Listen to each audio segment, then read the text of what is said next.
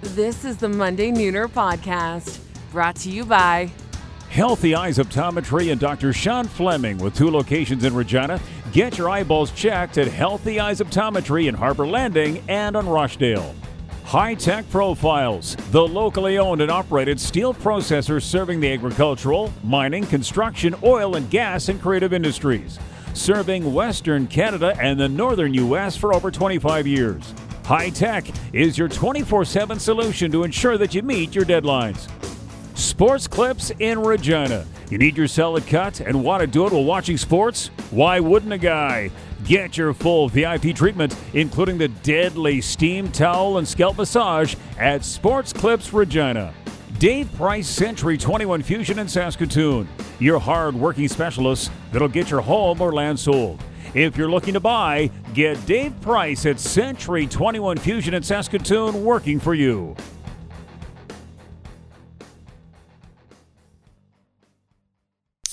Why wouldn't a guy? Hey, this is Jeff Hodges from Spile, Saskatchewan. When I'm not feeding cows, I'm listening to the Monday Nooner. Well, Odgers is into a fight here against Domi. 2 guys who love to throw him, and Odgers gets some right hands and gets Domi down. Odgers chased him all over the rink and finally got him to drop his gloves. So Odgers should get the instigator if the referees were watching. And he got tagged with a right hand. 2 fights have broken out at the same time. Odgers and Domi, the main event. Odgers, he knocked Domi down with a right hand. And more right hands by Odgers. She never thought I'd be a star. Had no money and I had no car. Got lucky, got her brag. Made some money, that's all it takes. And that's forever. That's forever. And that's forever. That's forever. And that's forever. Now. And that's forever. Well, hello and a big welcome to all the degenerates and pigeons tuned in. Welcome to twirl number 34 of the Monday Nooner Podcast. Once again, brought to you by our brand new title sponsor, Rosetown Mainline Motors. Of course, your number 1 rural GM dealer in Saskatchewan. And also brought to you by Mainline Chrysler, Dodge, Jeep, and Ram in Rosetown, Sask. Happy to have them on board. They've got some unbelievable specials going on there in Rosetown. We'll talk about that in just a little bit. But first off, going to introduce you to the gents here this week. I'm not sure, first off, if he's got a story about passing gas this week, but we all know he's full of shit regardless. Sean Kindop, how you doing this week? No, it's good to be back. Just wish we were at Realty One, because looking at you guys over a mic, I can't take you seriously with your duster and Belts. I don't know what the fuck he's trying to grow, but yeah.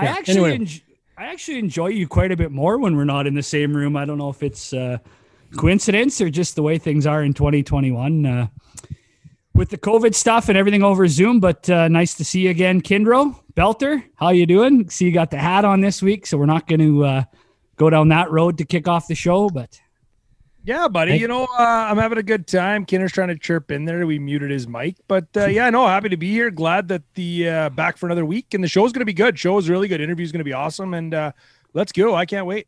Shink, nice to see you, I guess, via Zoom again this week. Yeah, right on, boys. Nice to be back, of course. We always give a plug here. The podcast is recorded on Treaty 4 territory. And you know what? It's almost a sponsor this week, Boz.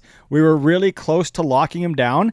Green Painter's Tape. There was so much buzz on the social media last week. If you guys don't follow us on social media and you listen to the pod, you're not going to get this. But Belter put up a brand new, awesome looking Monday Nooner flag behind him. We'll put another picture out.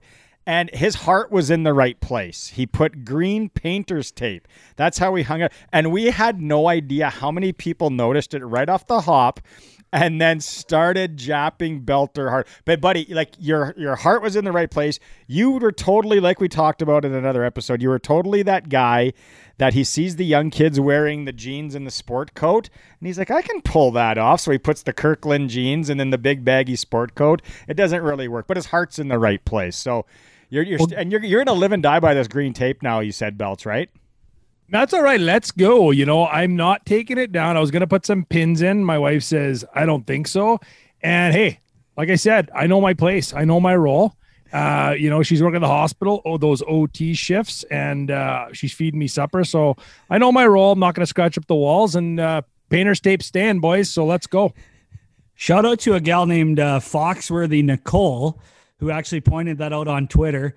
She got a bunch of likes. She pointed that out, and then people were japping you pretty good. So shout out to her on Twitter. All right, what's coming up on the program this week, you ask? And, of course, the come up always for Realty One and Joel Trapp. That's Trapp with 2 Ps. Hey, actually, a little tidbit before we get into this. Joel Trapp can probably tell you, or Rob Peterson, Dave Price up in Saskatoon, our realtor of choice, 1 listing in Waskesiu. He just listed it 24 hours. So the cabin... The cabin biz right now is buzzing, and we're in January. So if you're thinking about buying a cabin anywhere down south, or you're looking to sell, we talked about it before. Joel Trapp not going to show up with his shirt unbuttoned to his mid-chest region with a bunch of Drakkar Noir on. Solid realtor, gets it done, drives a truck, not a cheese ball. Trapp with 2 Ps. Find him on the internet. Joel Trapp at Realty One. The interview this week is going to be, from Spy Hill, Saskatchewan.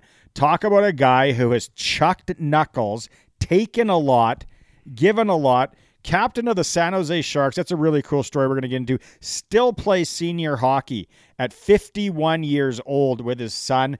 Jeff Odgers is going to join us. We're going to talk about Belter's Hunting and Fishing segment and tirade. That's always a crowd favorite. Shout-outs for Synergy AG. We're going to do that. For the Senior Hockey Soiree and Fries Tallman Lumber, Josh Miller, Millsy, Visor Guy, he's going to join us. We're going to go through the all-decade team from the Highway Hockey League. So that'll be interesting. And then, we got a new segment that we're going to introduce as well. Belts, Belts, what do you guys want to fill the crowd in on what's coming up there? You want to go, Boz? It's kind of your idea. Well, I think it all goes back to... Actually, the first time this was ever said on the podcast was like in July. But when we were doing the holiday best of show, I was lucky enough to take the best parts from the episode we did live at Wix. And I found an awesome little soundbite that I kind of started saying, and it was, "Take a seat, son." Take a seat, son. Yeah, I kept saying it the Christmas episode, and you guys are like, "Will you stop saying take a seat, son?" And I don't know, you guys can probably chime in on this, but we all started saying it. And now people are saying it everywhere. It's basically evolved into its own limited corporate company, the Take a Seat, son. Hey? My daughter said it this morning on the way to school, but she totally hacked it up. She was like, go sit down, son. I was like, what? Sam's got Pull over and try to walk to school. Sam's got it really good. He's got it pretty down pat, but it's "Take a seat, Dad," and it's just like a quick one. Like we might have to get him to do a little voiceover for us. So then, Boz has this idea of kind of incorporating it into the show. And if anybody's watched, is it Monday Night Football that they do the "You've Got Mossed" or no? Sorry, Come On Man. They do. Come On Man. They do Come On Man. It's kind of like that, but kind of not, I guess. So what we wanted, way better. What we want to do on the show is we'll talk, tell a story or whatever, or talk about somebody who did something that we think is worthy of taking a seat. So take a seat, son. The new feature is called Take a Seat, Son, and a partner that wanted to jump on board with that too. Yeah, I can't wait to introduce them today. Well, why don't you guys give them a plug right now? It's our show. The Rusty Shovel is going to be the new sponsor of the Take a Seat, Son episode. Local landscaping company in Regina. We'll talk about them a little more when we intro into the episode. But as far as that goes, I'm really looking forward to it. And as we mentioned, guys, our title sponsor, Rosetown Mainline Motors, and of course, Rosetown Mainline Chrysler, Dodge, Jeep, and Ram. They are the king of trucks in Rosetown. It's worth the drive every time, guaranteed. Make sure you check them out. And they've got lots of cool promotions going on right now, too. Yeah, you know what, boys? What's fun about this one, it's not even really like a sponsor read. It's just a story because this stuff is pretty deadly and you want to get into this. This month is your last chance where you can get entered into the Sunday ticket that Mainline has. You purchase any new or pre-owned vehicle at either the Chrysler dealership or the GM dealership. You and 3 friends can go to any regular season NFL game. You get to choose and you get to go on a PJ. What's a PJ? A private jet. So you get Why wouldn't a guy? You get to choose next year what NFL game you want to go. Any new or used vehicle. Also, don't forget, Costco members receive your additional $1,000 bonus at the purchase of any new 2021 GMC Sierra or Chev Silverado. And then across the street, if you're going to go see the Chrysler boys, 0% financing up to 96 months on Ram 1500 DT models. 96 months, 0%. I was just thinking about that. That's a long time. I actually, humble brag here, just paid off my vehicle, and I figured out how much interest I paid, guys, over the last 6 years with the situation I was previously in. And let's just say it was a decent amount of money. I could have got a new couch and recliner probably just with the interest I paid. It's such a good deal that Evander Kane will be good enough to go and get loans by the time he's done paying off that vehicle after filing for bankruptcy. You know what? The other thing that the Chrysler Dodge Jeep store had was the Jeeps. There's some pretty sick deals on Jeeps right now. So anyway, Rosetown Mainline, both dealerships, the Chrysler or the GM, King of Trucks, go in there. Any newer year's vehicle, enter to win a trip, for you and 3 buddies on a private jet next year. Just seriously look at your vehicle and do some soul searching. Check your, where are you in life? You probably need a new, because the one thing you really need is, especially when it's cold in the winter, is a solid automobile. You don't want to be breaking down on the freeway, guy. Going to be an absolute heater. Can you imagine after like 2 years of not going anywhere and you get a buzz on a private jet? Unreal. With 3 buddies. Oh my goodness. Thanks, Mainline boys. We'll give you another plug later. It's a fantastic operation they have. Hey guys, time for the last show recap. Of course, brought to you by Cathedral Electric, our friend Dave Spooner and his crew serving Regina and area. Honest pricing, good guys, anything you need, whether it's on the farm, the cottage, wherever. Cathedral Electric would be more than happy to help you out. They're on social media, Facebook, Twitter. You can also just Google Cathedral Electric and get a hold of Spoons, the Spoon Man. And he'll be able to Spoon Man. help you out. I think we got to add that song to it a little bit, Buzz. We got to get a little radio edit in there. And also General Procedures, Saskatchewan, the no needle, no scalpel vasectomy in Regina and Saskatoon. General Procedures, Saskatchewan.ca for more info. But I'll tell you what, boys, when I go get snipped, which I probably should very soon, I'm going to have to hit up General Procedures because I will not be getting a scalpel down there. And you can edit a song in, maybe would you put it like Love Bites or something, edit for Dental Procedures after the Spoon Man. Yeah. Belter, if you don't go and see them, for starters, I don't know how you don't have a vasectomy. Like you're done with kids. The game's over that way, and it's just like, oh my, you have to go. No needle, no scalpel. Anyway, we get into it. It feels so good. You should pay them. I'm soft as baby shit, boys. So that's why I need the Gentle Procedure. Last show, we already talked about some real decent feedback on the Green Painters tape at Belters. But the interview, Jarrett Stoll, numbers went through the roof just like we thought they would.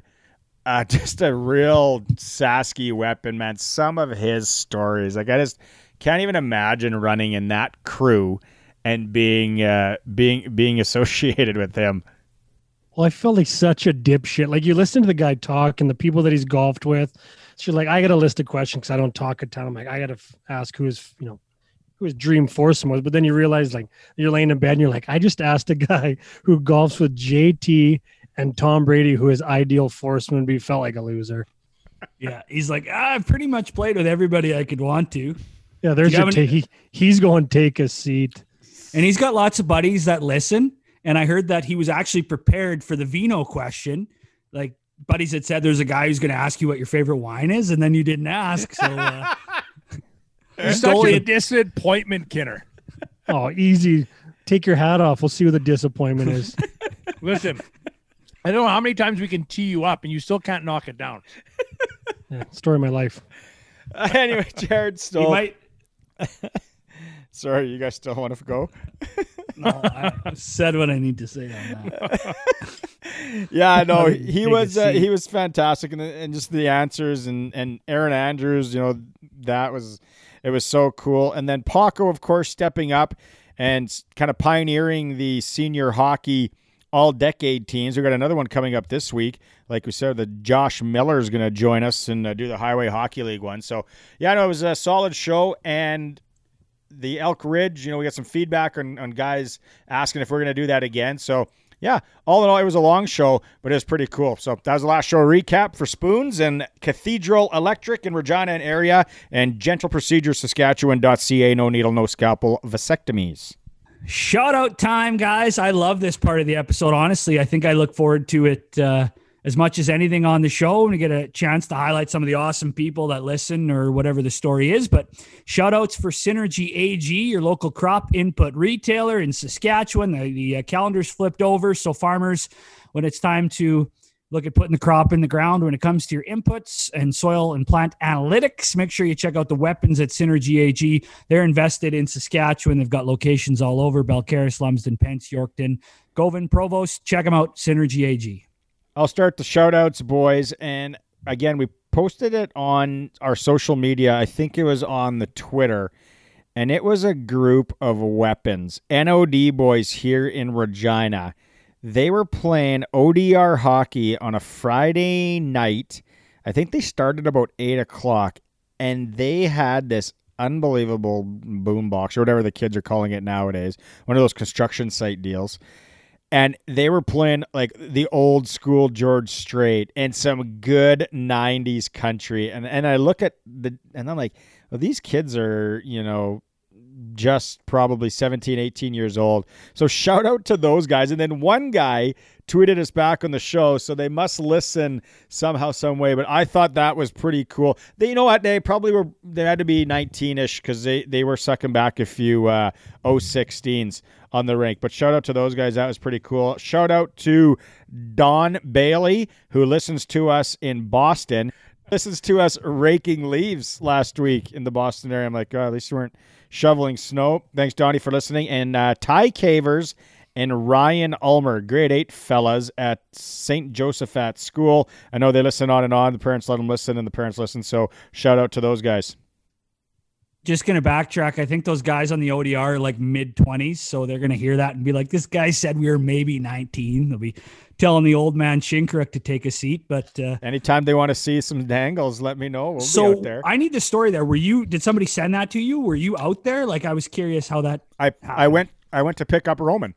He was twirling with him. Yeah. No, he was twirling before with, there was a bunch of kids out there. So I dropped him off at about 6 o'clock, and there was a bunch of moms, and I was like, well, you guys got this? And then so I went and crushed a few pints at the tap, and then I went back and got Rome's.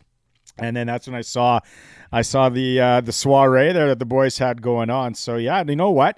The Monday Nooner boys, if there was a full goalie too, we could get Spoons or Flems suited up. We'll take those guys on. Why wouldn't a guy? I got to shout out to a good buddy of mine, Rob Donald. I work with Rob, and you know what? We've been chatting a lot this week about collectibles. He's a big hockey collectible guy, and you guys laugh about it. Rob's got about 80 jerseys. It's pretty crazy, and I've really gotten into this in the last few weeks because I'm bored because of COVID. And Kinner's got his hand up. Put your hand out. Take a seat. Son. You showed him your quarter collection. Hey, listen. I'm giving a shout out to my buddy Rob, super guy. He's helped me out with a few non-purchases. Didn't waste my money. I'm still trying to get Shink. Minnesota North Stars Medano. We're still working on it. So anyway, that's my shout out this week. Rob Donald, good buddy of mine from Regina.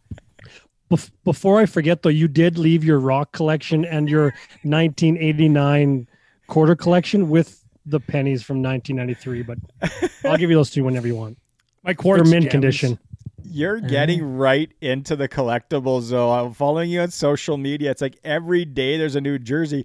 And then I guess, Dr. Sean Fleming, official optometrist of the podcast. You guys were just loving this Calgary Flames. Was it a jersey? And then you guys are both picking the Flames to do well in the NHL this year. And I'm like, these guys are like, pretty soon there's going to be pictures of both of you guys naked in a bathtub, like hanging out. And you know what? And Paco will be there taking pictures because he knows how much I go see Flames every. And you know what? Boys, today I was cleaning my glasses. I got a big scratch on it. So guess where I got to go the next few days? Dr. Sean Fleming. And On that note, to Paco, I actually just picked up. My wife said you should probably go get your eyes checked. So I get my eyes checked. Flem goes, "Can you read this?" Yep. Can you read this? Yep. Can you read this? I was like, "Whew." I think we're in deeper water than we thought. So I said to him, I said, "I think it's either a T, an F, or a P. That one might be an O, a C, or a D." Long story short, needed glasses. Got them from Flem. Thanks so much. I was going to jap you about that off the start because I know if one of us came with glasses, you'd ride that for about 2 months. But four-eyed little geeks. Look good. They look good. Shout out to Flems. I got a couple shout outs here. If you guys don't have any more, friend of ours, I think he's an educator. He spent some time at the Royal Regina. Mickey Panko, who listens to the show, messaged us, said he bought a jerky in the box package because we talked about it, and he said it sounded so good that he placed his order for jerky in a box. So he's going to have snacks around the school for a couple of weeks for sure. So shout out to him. He should get that for a gift. Anybody listening that Mick Panko is a teacher, principal, I forget what Mickey does. There's a perfect gift for him come June. Yeah, you bet. Check it out. Jerky in a box. That's through our friends at Drake Meats. Good guys there. We kind of missed this last week. Well, we didn't miss it. It actually came out after we recorded, but I just wanted to give a shout out to Warren Woods, who's a Saskatchewan broadcaster who's battling after being diagnosed with COVID. He's on the mend. There's a GoFundMe that I think got up to over $65,000, and I know he's got a long road ahead to recover. And I'm sure a lot of our listeners are sports fans and they know Warren Woods' name. So just wanted to send some shout outs and positive thoughts to Woodsy. Good guy. Old Woodpile. Yeah. It's I probably won't see him at the golf course this year, but hopefully the following year he's back out there. Yeah. I'm good to see everybody doing that for Woodsy, and donate if you can. Oh, one thing we do have to mention before we could probably put this in the shout out segment, the Trappers, friend of the program, they are having their if you're looking for an NHL draft, and you haven't been able to get in one yet, and you want to chuck some bills around, the Trappers baseball team, they have a draft. It's pretty simple. I just look them up on the socials, Boz, or how can these people get a hold of the Trappers? Yeah, I guess the sense of urgency here is that this is coming out on Thursday and the deadline is Friday for them for that draft. So if you're hearing this on Thursday, the day we release, get buzzing, get on social media, look them up. I think their Twitter handle is at Regina Trappers. They can probably extend it. It's 56 games. It's not like a guy's going to win it in the first week. I'm actually telling the Trappers right now, extend it for a bit. And you know what? And you can message Matt Miller. A lot of people know Matt Miller, and get him to tell the badminton story from Wick's Cabin. Yeah, good badminton. Former badminton provincial champion. Just ask him. Ask him what his favorite Team Canada moment. Is he in the rafters, though? Is he in the rafters? Rafters? He went to high school where I went to high school, but I went about 10 years later. And I remember seeing the provincial champion, Matt Miller, boys singles badminton. So technically he is in the rafters. Yeah, yes. He's in the rafters. Swings a bigger wrench than Wilkie, Suck boys. it, silly. Hey, let's while we're talking about the Trappers, baseball season's coming up, slow pitch season's coming up. Everybody sees that slow pitch guy at the gym right now. He's there lifting the heavies, doing 50 sets of 50, getting ready. Our friends at Great Western Brewing just want to remind everybody that the deal still works if your ball team this year is going to be looking, or maybe your golf course, golf club, golf men's night, whatever. If you guys are looking for a beer deal, get in touch with us, DMS, Great Western Brewing. So many beverages that you buy from the guys, there's going to be some sort of deal that you can cut with them. We're only allowed to say so much, but connect the dots. You're not stupid. Great Western Brewing, 016, fantastic local product. And yeah, ball season and all that's right around the corner. So start thinking about your ball team crushing some GWs or 016s this year. A quick question, Barn. Can they get in on the seltzer deal too? Like, can they drink the cranberries and the peaches, or that just the beers? That's a really good question, and I'm sure we'll drop this Thursday morning, and by Thursday at 9 a.m. we'll have an answer. I can't answer it right now. Can't imagine the guys I played hockey with drinking seltzers, but it's the I don't drink seltzers guy. But he does drink seltzers when he's not around the boys. Let's be honest. You haven't drank all week, you said, for except sure. for we've seen you crush a seltzer for sure. So that doesn't even count, right? I'm not drinking no during booze the week. guy. Not drinking during the week for at least January. Or unless you Let's go. drop your kid off at the rink and go to the tap. That was a Friday. That was a Friday. After you see the moms and you go guzzling. That from the was a ODR. Friday, and that was my one night to drink. I take that back. I enjoy a nice seltzer, and I could see hockey teams guzzling them after. You know, we talked last week. Maybe you're trying to cut back on how many calories you put in. Well, why wouldn't your team get the original Ultras? I think they're like 80 calories per beer kind of thing. So that's another good option for teams as well. You could guzzle 12 and be under 1,000 calories. Let's go. All right, newest segment on the podcast. The Take a Seat, Son. Is it the Take a Seat, Son, Boz, or whatever? How are we going to this? Just Take a Seat, Son? I think it's just Take a Seat, Son. Okay, that's Take good. a seat, son. Let's roll with Take a Seat, Son, for the Rusty Shovel Landscape Shop, your local landscape and design shop in Regina and area. If you got a landscape project you've been thinking about, you can get a quick ballpark quote just by snapping a couple pictures and taking a few measurements. Ooh, that's pretty cool. And submitting it online at therustyshovel.ca/quote. So you can go online and you'll figure out where the quote part is. Why wouldn't a guy get a quote sitting on the deck? Paving stones, retaining walls, underground sprinklers, artificial turf, which was hot last year, and more. They got it all. The Rusty Shovel. You can find them behind Staples at 680 Angus Street here in Regina, or just go online and they can ship and move this stuff around. So Regina and area, another local sponsor, the Beauty Boys at the Rusty Shovel. Hey, boys, and you know, why would you not want to sit in your deck, drink a few beers, blip, quote in, quote back, and you know exactly what your project's going to cost. Anyway, love the boys down at Rusty Shovel. Glad they're supporting this. But my Take a Seat, Son, this week, we got to start with Evander Kane. How do you make 50 some odd $1 million and you're that pigeon that's got to claim bankruptcy? They said the San Jose Sharks were told by him to they were making payments to a bank that he told to he said to withhold it because he was that broke and bankruptcy. Like garnishing his wage? Yeah. Well, I don't know how it was working. But I read about it this week that something happened with the bank. The bank the Sharks were told to stop making payments to this bank. And then 3 days later, he's bankrupt. How do you go bankrupt? How are you that bad with your money? Sean, I think you got a picture of why. Yeah, and the poor guy, no, not poor guy, fuck him. But he's got a big stack of money with 100 on the outside with a whole bunch of ones on the inside, talking on a cell phone, pretend he's looking at an iPad from a Vegas penthouse. Take a seat. Take a seat, son. That was who was he pretending to call? Was it Floyd Mayweather? That whole story when he was in Vegas and he had the bills and he was like, Mayweather, call me or something like that. I forget. It was a few years ago. Sean, either that or Cameron Okalita. I don't even know. Well, now we all know why he wants to fight Jake Paul. Exactly. Take a seat, son. Jake Paul just sending him wrench pictures this morning. The Brinks truck just sent the Brinks truck over. Load your shit up, Evander. Okay, so mine is a little bit political here. If you go, the family that they say they're going to see their relatives in Calgary, and they all show up at the airport with the kids, and then they go, surprise, we're going to Disneyland, right? That happens all the time. So that shit is going down in Canada, in my opinion, right now.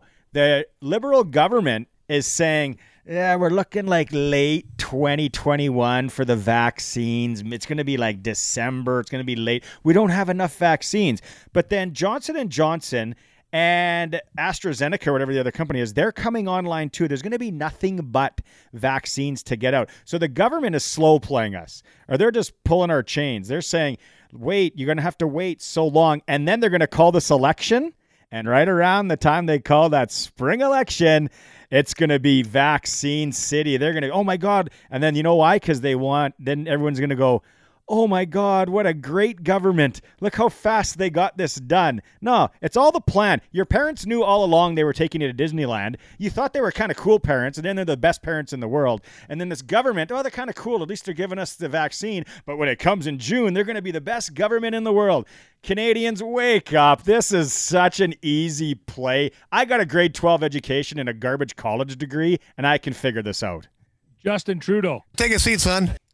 And I got one more. Take a seat, son. And going to keep this one short and sweet. anybody that thought going to Crackers Lounge between December 23rd and January 4th to go in a karaoke singing contest, because that was priority for you. You couldn't just sing in the shower. Take a seat, son. What are you doing? Take a seat, son. Chucking out some Sweet Caroline. Why wouldn't a guy? On that note, Belts, you belted out Sweet Caroline. I just quickly was thinking about this today. Let's get into that a little bit. Like, say it's not in the middle of a pandemic and you want to go in a singing contest at a lounge. You have 4 minutes to sing a song, to win a singing competition, to get the crowd on their feet. What is your go-to song, Belts? Obviously, I just sung it, but I think that one gets the crowd fired up. Kinner's laughing at me, but hey, I'm telling you what, it's a fan favorite. Let's have a Twitter poll on this after this thing drops, and let's see what the top would be. I'm guarantee you, I'm going to be right there, Kinner. What do you got? Little Gloria Gaynor, I Will Survive. I actually can't see you ever singing karaoke. Like, I cannot see you, Kindro, getting up. And More of a lip sync battle kind of guy, because my voice is dog shit. Shink? If I got, you know what my go-to has been the last couple of years, and of course you do Enrique. When you do it when you're buckled, and I did it in Nashville and Vegas, and it wasn't totally bad. You got to have another guy with you though. Crisscross Jump, because it's pretty easy. You don't have to sing it, and you rap it, and if you're in the right demographic, it's actually pretty good. But once I tried in Jamaica to do Kenny Rogers and Dolly Parton, Island in the Stream with another dude. Oh my Lord, was that awful? Great tune though. Yeah, Great exactly. Right. You go in with the right, kind of like the painter's tape. Your heart's in the right spot, but then it's just like, awful. I was so bad. I remember jamming on some karaoke in Shink's basement with his wife, little Bon Jovi, years ago. We might have been a little buckled. We had the what was that, Rock Band? It was like an Band, all the time thing. Rock band, yeah. And Hungry Like a Wolf, Duran Duran. You guys are missing the go-to, the easiest ones. And by the way, that's what I used to do when we used to do karaoke at our company Christmas parties. You just do a quick Google, easy karaoke songs to sing that are going to get people going. But my go-to, Garth Brooks, Friends in Low Places. I mean, you're with a crowd that's guzzling. You get the crowd to do it with you. It's an automatic hit, definite go-to. So I'd be interested to see what people think if they want to chime in on Twitter and let us know. I can't wait to see that, Boz. I think it's going to be good. I knew they were going to be a bit of a wagon. Hey guys, and some quick love for 22 Fresh. Of course, a couple months back, we ordered those Sticks and Gas hoodies. All of our listeners that ordered one, they're going to be coming real soon, and we look forward to you posting a picture wearing that weapon of a hoodie up on social media. Can't wait to see it. And of course, anybody else shopping at 22 Fresh, Monday Nooner discount code going to save you 15% at checkout when ordering online. Just use the promo code Monday Nooner. And like I said, save 15% on your order with 22 Fresh. Why wouldn't a guy? She's interview time, and the official interview sponsor of the Monday Nooner podcast is Kent Bittner and Bittner Mortgages. 20 years experience in the mortgage game, Kent and his team. They're going to take care of you. Are you seriously going to a bank to get a mortgage in this day and age? Mortgage brokers aren't a new thing. They save you money. They make it easier. You don't have to beg and all that. So Kent Bittner, Bittner Mortgages, look them up. They're going to save you some money. Trust me. And thanks to Bittner for sponsoring us. So now time for the interview. All right, so the guest this week, more than 800 games in the National Hockey League as a captain for the San Jose Sharks. But one thing our listeners are going to enjoy, he is a diehard when it comes to senior hockey in the province. In fact, he still laces them up from time to time. From Spy Hill, Saskatchewan, Jeff Odgers. Jeff, thanks for hopping on with us. We appreciate it. Well, it's good to be on, boys. Heard lots about you guys. You guys kind of taken Sasky by storm, so good deal. Proud of you guys.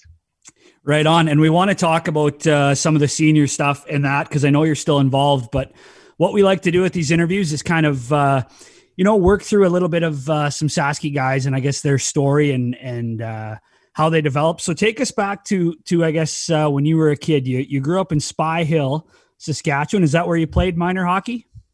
Yeah, no, that's where I played. And then it's a real small town. We farm just outside of it. So there's only, at its peak, maybe like 300, 350 people in the town. even smaller now. But so I played here pretty much full time till Pee Wee. And then back then you could play up and you could play at other towns. So there was lots of times where I'd play on 6 different teams, during the year, the surrounding towns like Esterhazy and Langeberg and Rocanville, all those towns. So there's no shortage of ice time and no shortage of playing, that's for sure. So who were some of the guys you played with when you were growing up, or who were some of the studs? Because we love asking guys about some of their memories of other guys they lined up with or against. Well, actually, this area, we had quite a few guys. We had, Killer Kaminsky lived in Churchbridge, about 30 miles down the road. We're the same age. So we went at it every year. Some of the other guys, Ed Sawatsky was up the road in Langeberg. Kelly Buchberger, also from Langeberg. He was a couple years older. We had Theron Fleury right across the border in Russell. So we had lots of guys. Senior Patty Falloon came a little bit later, but he's quite a bit younger. So we had, lots of guys. Even that Kamsack area, Darren Schwartz, another guy, Alan Wantoe, that was unbelievable as a minor hockey guy. So every small town had a guy that was, could really play, and you kind of battled against. Any runs that you remember, in those minor years, like any provincial runs or big provincial games that you guys got involved in? Oh, let me tell you about the provincial runs. Pee Wee C, I tell you what, teamed up with Killer Kaminsky. We were teammates, and they picked up I was from Spy Hill. We had another couple of guys from Langeberg. We combined. We played Hudson Bay in the finals, and we went up there. I think we won game 1 like 8-6, and we came back and kind of hammered on them at home. But I still remember that stuff like it was yesterday. Gene Daum, a guy that was our coach, and it's funny. I can't remember a lot of the stuff my first couple of years in the National Hockey League, but I can remember that run in Pee Wee like it was yesterday. So still see lots of those guys around here today. So that's my claim to fame when I was a kid. Pee Wee C Division Championships. That's so awesome. So why Blazers and not AAA anywhere else? Why did you end up in Saskatoon? Well, as a 15-year-old, I went to Yorkton, which is only an hour down the road, and they cut me. So my first year midget, I get cut. So I go play AA in Esterhazy, have a pretty good year. And then, Killer again, Kaminsky, he's playing for the Blazers in Saskatoon because he's Blades property. So they say, well, why don't you come up to Saskatoon for the spring camp with us? So I went to Saskatoon Blazers camp. I had a good spring camp, and they pretty much told me I made the team. I never heard from Yorkton again. So there she goes. Started playing AAA in Saskatoon, moved up there, moved away from home, grabbed the billet, and there I was. Who coached that Blazers team? Kenny Johnston. And, on that team, we had Curtis Lesician, who was a first-round draft pick. We had Kevin Cheveldayoff, who was a first-round draft pick. We had, Killer. We had other guys, like 6-7 guys that went on to play in the Western Hockey League. Dave Strush was on that team. Dean Haline was on that team. Scotty Reddle, McIntosh. You could just go up and down the list. We had a lot of guys went on to play a lot of games at junior on that team. So I was just going to quickly jump here. I heard it was around that time, and we'll get back into those days, but you came home and you played a game of senior around that time, 1984. You played your first senior game. Is that true? And what do you remember about that? Actually, it was the year before. I was playing the AA midget, and so you could, card up and play senior. And the local senior team was, the Spy Hill Hilltops, which was our team. And it was that was my NHL. That was, if I was going to finish off my career, if I made the Spy Hill Hilltops and got to play, that was the pinnacle of it. I got to play on a line with my 2 uncles, which is pretty cool. So I was 15 years old playing senior hockey on a line with my 2 uncles. That my hockey career would have ended right there. It would have been done. I would have been satisfied right there. I'd hit my peak right there. So it was pretty cool. As you guys know, especially back when I was a kid, senior hockey was it. That's what you live for. Everybody's at the rink on Saturday. It was packed. The small town rivalries, and it was awesome. As a kid, that's what you wanted to do. You wanted to play senior. Did they give you a cold one after those games? Let's be honest here. Oh, for sure they did. It's senior hasn't changed. No matter what age you are, if you play, you're gonna have a beer after. You might as well not even go. Was it Stubby's back then? Do you remember? Oh, yes, it was. Yeah. No, I think I remember the first long necks. I think I was probably, grade 10, I think, and they only sold them in Manitoba. We went across the border because we could get into a bar there in Binscars, Manitoba, and I think it was Miller and Budweiser had the first, long necks, and that was pretty cool if you could get one of those pulled out of there, especially underage. So you just played the one game that year with your uncles on your line? Or No, I played a few games. When my schedule allows, I've already played, 3 or 4 games that year, and then they only kind of played when they were short because they had lots of guys. So it was good. Great experience. And then, like I said, I went on to play AAA midget next year. So I had a few years in between my next games. Jeff, you play Blazers, then you end up in Brandon. How did that come up? Were you drafted, or did they just list you, or how did you end up in with the Wheat Kings? Well, there was no draft back then, and it was just the old player list. You know what I mean? So if it doesn't matter where you're from, they could list you. Wheat Kings had listed a guy on that team, Kevin Cheveldayoff, a guy they had listed, and so their scouts were coming to watch us play all the time. A guy named Mickey Bootsman from Brandon, who actually played a huge part of me, having any kind of success, but. He was watching Chevy play, kind of liked what he seen with me. So he was the guy who actually scouted me, ended up putting me on the Brandon Wheat Kings protected list. So that's where that started right there. Just a lot of it because of them coming to watch Cheveldayoff play. That first year, it was a war back then. And you said, you've listened to some of the episodes, like when we had Theo, he talked about it. We had Kaminsky, a lot of those guys talked. It was just a battle and a war. What do you maybe remember from your first year in the Western League and like going into the Crush Can or going into the old arena in Saskatoon and some of these men that you were playing? And were you dropping the gloves at this point with the heavies, or were you kind of staying in your weight class as a rookie? Oh no, it was straight into the heavies. In Brandon, like we went there that year, they weren't even sure if they were going to have a team that year. So they were supposed to go to Billings, but the community got together, they saved the team, so we ended up having a team.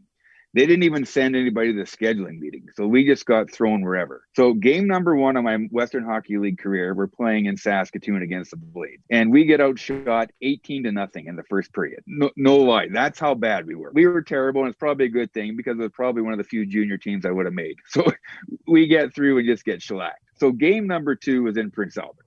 And probably 2 of the toughest teams in the Western Hockey League history. So period number 1 in PA, I dropped the gloves with Kimball, and I take a hellacious beating. But you know what? It was either stand up for yourself or die, because we had nobody else on that team. We had a few guys, we had a good group, but we didn't have a lot of toughness. That year, the guys that did most of the fighting were myself and Cheveldayoff. So I was 17, he was 16. So it was, you get thrown right in the fire, and there was nobody there to kind of work your way in, like you say, with the rookies of your weight division. It was all or nothing. So you learned her the hard way. So back then, Jeff, how did you approach those games when you're going in to fight guys like Kimball, the next day and stuff? How did you prepare for that? How were your sleeps the night before? There was no sleep. You think back on it, like the anxiety of it there was a lot, because you knew there was guys like Kimball and guys like Twist and all those guys there that were killers, basically. So no, we had a good group. And we had a lot of fun. So you just tried to not think about it till the game started. And then hopefully you were kind of hoping at the start they weren't going to run around or do anything. And so you wouldn't have to. But no, it was hard on a young guy, especially kind of get thrown into it. But it definitely toughened you up in a hurry. Toughest guy back then, maybe those first few years in the WHL? I think probably Twist. He was up there. He was always the way he punched so hard. So if Twister hit you, you were hurt. Like there was something going to break, either your nose, an orbital bone, whatever. I fought him later that year, and I remember he hit me right square in the beak and broke her for the first time out of about 6 or 7. But my billet from Saskatoon was at the game, and he said he heard a crack at the top of the rink. He hit me so hard. But no, he was one of those guys. And then, out west, they had Gates had come in, Ewan, those type of guys. It was just like going into Prince Albert. You had Kimball, you had Dahlman, you had Simpson, you had all those guys, and you go into Saskatoon, not only got Twist, but then you got Kerry Clark, you got Killer, you got Kosher, you got Chase, you got all those guys. So it was, every team had like 3 guys like that. Did you ever fight Kaminsky? I never did. And it's not that, he wouldn't have or I wouldn't have. It just was the way it kind of worked out. We never did fight. So on that topic, we were talking about this before. We seen a Twitter post about Killer's helmet, how he cut slits in the front of it. So if you punched and you hit him there, you cut your hand. Was that something common back then? Did you guys do that? Yeah, no, lots of guys did that. I even heard of guys, putting screws through the helmet the opposite way. So just the end of the screws would stick out. So you'd tear your hands all up. If you hit them in the helmet, all the guys, you had so much Vaseline on, and then you'd put some moleskin, like those helmets we had. They used to kind of, the foam would come up and the edge of the helmet would cut you in the forehead. So you put moleskin all around the front part of your helmet, so if the padding came up and you got hit so hard it came into your head, it wouldn't crack your forehead open. So, but no, it was like crazy back then. Like guys were sharpening the end of their sticks. I heard a story about you playing in Medicine Hat, and you get sliced open and it's time for stitches. And this might have been a common thing for you, but you told the guy, just stitch me up, don't freeze me, I got to get back out. That happened quite a bit. I did it a few times, and you think back on it now and it's like, what were you thinking? And the way you're at there, either you wanted to get back, or if you lost the fight in your own mind, you didn't deserve freezing, right? You deserved to have a little more pain. So you'd tell the doc not to freeze you up just because you didn't do well in the fight. So you do better next time. How come you guys really never did any damage? And like you look at those teams in Brandon, you don't make any playoff runs. Like you guys are in the playoffs the one year, and you have some, solid players. I guess it would be a young Trevor Kidd year last year who ended up being, a total weapon as far as goaltenders go. You got Gulutzin, a friend of ours, Bart Cote, solid D-man back there. You guys just Greg Hutchinson, hey, the guzzler. Yes. There's another Royal. Is he a beauty or what? I love that, man. Well, him and Cote together are just like, the two guys in the Muppets when they get at the Larkin at the Royal drinking. That's about right with those two guys. Do you have any good stories about those guys, past or present? Hutch, he obviously he worked for Molson forever. So every time, like when I was playing, we'd come in off the road and we get together for lunch with Hutchie. And by the end of it, the guys, I'd invite a couple of teammates to come out with me. We'd go for lunch, whatever.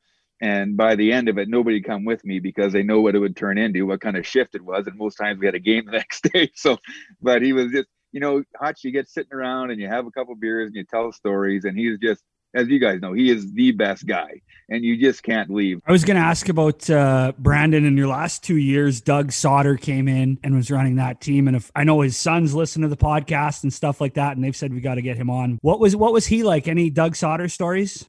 Doug was old school, right? And that's those old school coaches, and that's how he motivated guys. And my favorite Doug Sauter story is maybe one of the reasons why I went on to play. We played as a 19-year-old, had a really good year. I don't know, I scored like 35 goals and almost 300 penalty minutes and never got drafted. So I get invited to Minnesota North Stars camp. He's got Les Jackson's a good friend of his, scouting for Minnesota, another good Saskatchewan guy. So I get invited to North Stars camp. So I'm getting ready to go to camp, and Doug calls me in his office. I go through Week King camp and I'm leaving, and he calls me and he sits me down. He says, Aji, you know what? It's great you go into camp and stuff, but honestly, nobody knows who you are. You're not drafted. You don't have a contract. He says, if you're serious about making that team, you go there and you make them write your name down every time you're on the ice. And I thought, okay. So I left and I flew off to Kalamazoo, Michigan, first ever plane ride to my first ever pro camp. And the whole time I'm thinking, what Doug said about, make them write your name down, make them write your name down. So my first scrimmage, I'm lined up against Basil McRae, who was their captain at the time, had 300 PIMs the year before. And if I was ever going to make it, I was smart enough to know that that's the type of role I'd have to play. Game one, scrimmage one, they dropped the puck. We're both on like the third line to go out. We have a face off. They dropped the puck and I two-handed him right across the shin. And I said, let's go. So we have a bit of a fight, and he's just first game off of summer, and he's like, what are you doing, kid? Right. So then we come back out, and now he's mad, like he's pissed.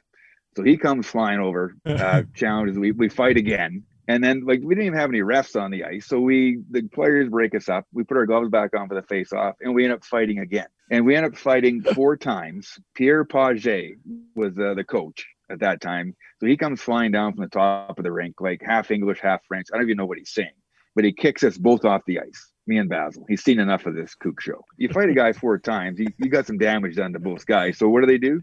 They throw us in the same little training room to get stitched up.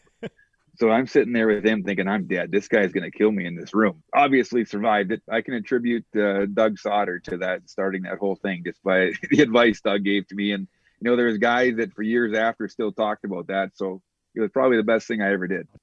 You end up having a pretty good career with the Wheat Kings. You score lots of goals. You're going into the draft you got to be thinking you're going to get taken. And then I read something that one of our old guests, Barry Trotz, had kind of confirmed that they were going to take you in the 6th round with Washington, and that never transpired. Did you ever get any reasons on what happened there? No, Washington told me they were going to take me. The year I went to Minnesota's camp, they told me they were going to take me, and for whatever reason. And I think the biggest reason was probably just my skating. I was not a good skater, and I think that held a lot of teams back, because I look at a lot of the guys that, you'd like to compare yourself to. At that time, like you had Reed Simpson and Jim McKenzie, and those guys were still playing in the East, and they were, comparable numbers and stuff, a little bit bigger men, but thought I could compare myself. And they, went like 4th, 5th round and stuff. And, no, so the guy never got drafted. It was a little disappointing. In a straight up race, then you and Mike Modano, how close would it have been? Well, I could probably still see him by the time he got to the other end of the ring.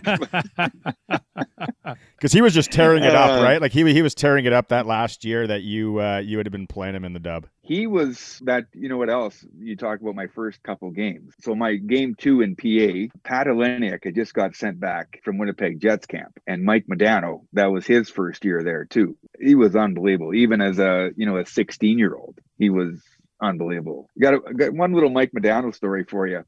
We were year 3, we made the playoffs, and that was the year on that. You look at that team, we had 4 50-goal scorers on the Wheat Kings. We made the playoffs by 1 point. So obviously we didn't play a whole lot of defense. So we go in game 1 in Prince Albert. Our coach, basically he wants to turn it into a bit of a kook show right off the start. So it's line brawl after line brawl. And one of our guys gets matched up with Modano in the line brawl. So he's, we got Modano, so we're going to take him out. So he ends up biting through Modano's glove and tries, biting his thumb off. So Modano starts screaming, and then the guy that bit him gets scared, thinking, holy man, I'm going to get in trouble here. So during the scum, the guy bites his own thumb. So he's bleeding as well, so that he could. So true story. Honestly, doesn't want to take the heat. No. So they both end up getting suspended for a game. And poor Modano was just going, the U.S. kid thinking, what is going on here? Like, this guy's trying to bite my thumb off. And then when he started screaming, then the guy started biting his own thumb so he could have something to show the ref to see that he bit him first. What kind of nut job place is this? So you get offered a contract, Jeff, but you get offered 2 contracts, right? Vancouver and San Jose. Yes. And you chose San Jose, obviously. Was there any rationale in that decision at all? The only rationale I thought is I knew I was probably, at least 1 or 2 years away from making the NHL. And I figured that I'd have a better chance as an expansion team, to make it, as talent pool wise. And, honestly, California, Saskatchewan, why not, right? But probably more than anything, it was just because they were an expansion team. And that's why. And the only problem with that is they didn't have a team the following year. So when I signed my contract, they didn't have a team. Ended up signing like a personal services contract for year number 1. You go down to San Jose. Obviously, weather's great. They probably know absolutely nothing about hockey. Do you got any good stories where you just are like shaking your head at some people down there when the hockey's just brand new and they probably have no clue how the game's played?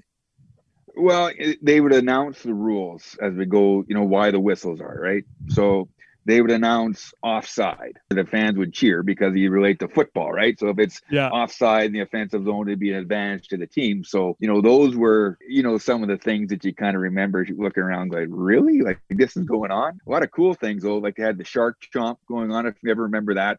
Whenever we had a power play, they'd play the music from Jaws and the whole crowd would be sitting there putting their arms straight out, up and down, like a shark biting. So it was a lot of neat things too that you could enjoy. So the Cow Palace, what was that place like? Oh man, it was a rodeo arena is what it was made for, and the seating went so far back. Like it only held like 11,000 people, but if you were on the top row, you were way back. And like there was the building was old. Sometimes when it rained, people would actually get rained on inside, like the roof would leak. And to get to the dressing room, I remember guys tell these stories, like there was like almost 2 flights of stairs to get up to your dressing room. So if you had end of the period, you had a long shift or you had a long fight, like you had to stand at the bottom of the stairs just so you had enough energy to walk up. You had to get back up to the dressing room.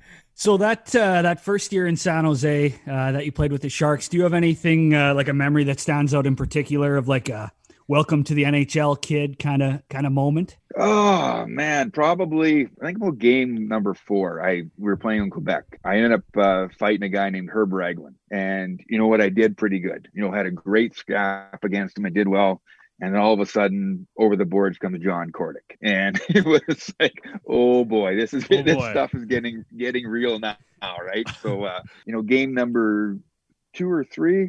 We were Maple Leaf Gardens. The first time going into Maple Leaf Gardens, it was just unbelievable because as a kid, all your Hockey Night in Canada games were from Maple Leaf Gardens. So to actually be there was just so cool.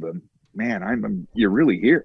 Did you ever fight Kordic? Yeah, I actually fought him twice. I fought him that night, and then they came back to San Jose in December, and it was the first time my parents get in to watch me play live. Oh. So the team flew him down to San Jose. They were playing against Quebec, and Kordic comes over the boards, and he's still mad because he didn't think he'd get his pound of flesh. So we have an unbelievable tilt. I mean, like, it is classic.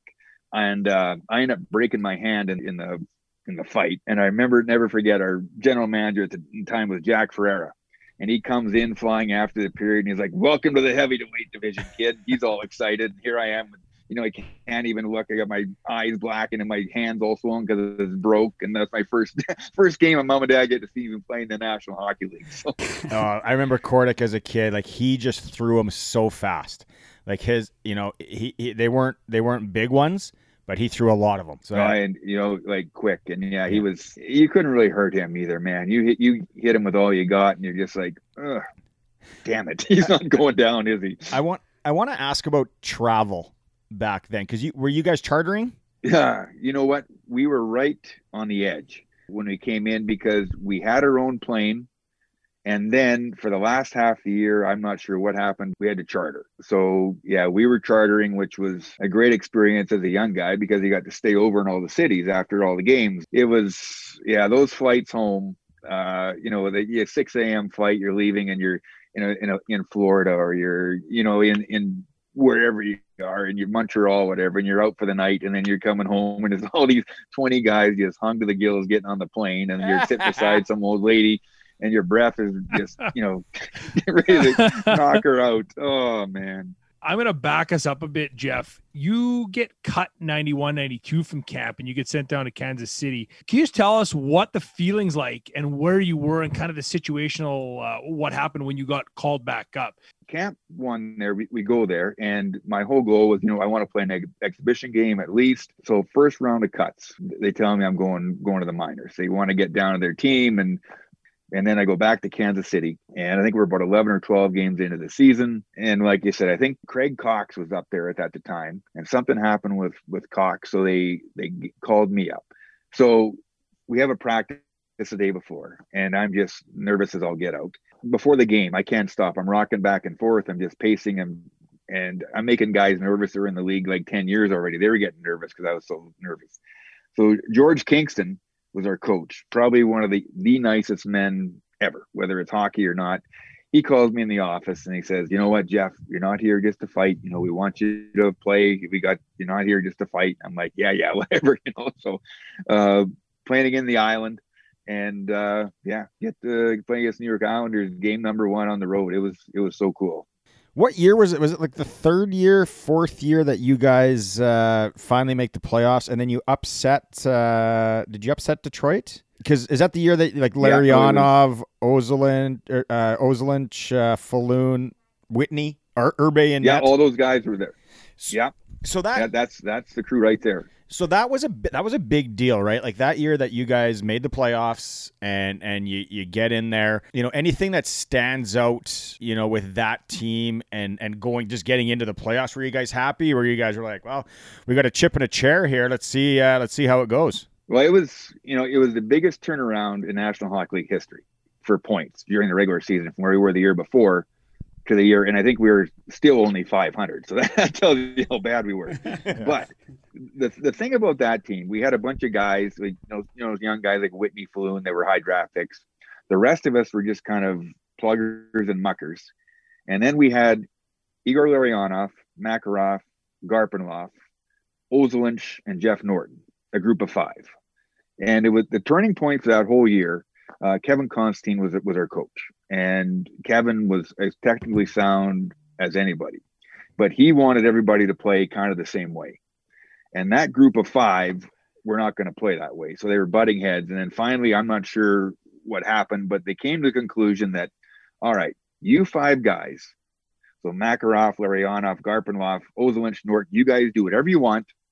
And the other 3 lines, you are going to play exactly how I want you to play. Wow. And we did that. Those guys were out there like watching the Russian 5. They would never dump the puck in. They just keep going back and circling and, gaining possession, where the rest of us, it was a left wing lock. And if you strayed from it, you weren't seeing the ice again. And it worked. And Artur Zerbe was our goaltender, and he was unbelievable. You know what I mean? And it was just the perfect storm. We ended up going playing Detroit. We win game 1, kind of shock them. And I think the thing was, they never did take us seriously. Even when we went into game 7, I don't think Detroit really thought that we could beat them. That was even possible. You know what I mean? And then when Jamie Baker scored that goal late in the 3rd period, put us up by 1, and we ended up winning that game.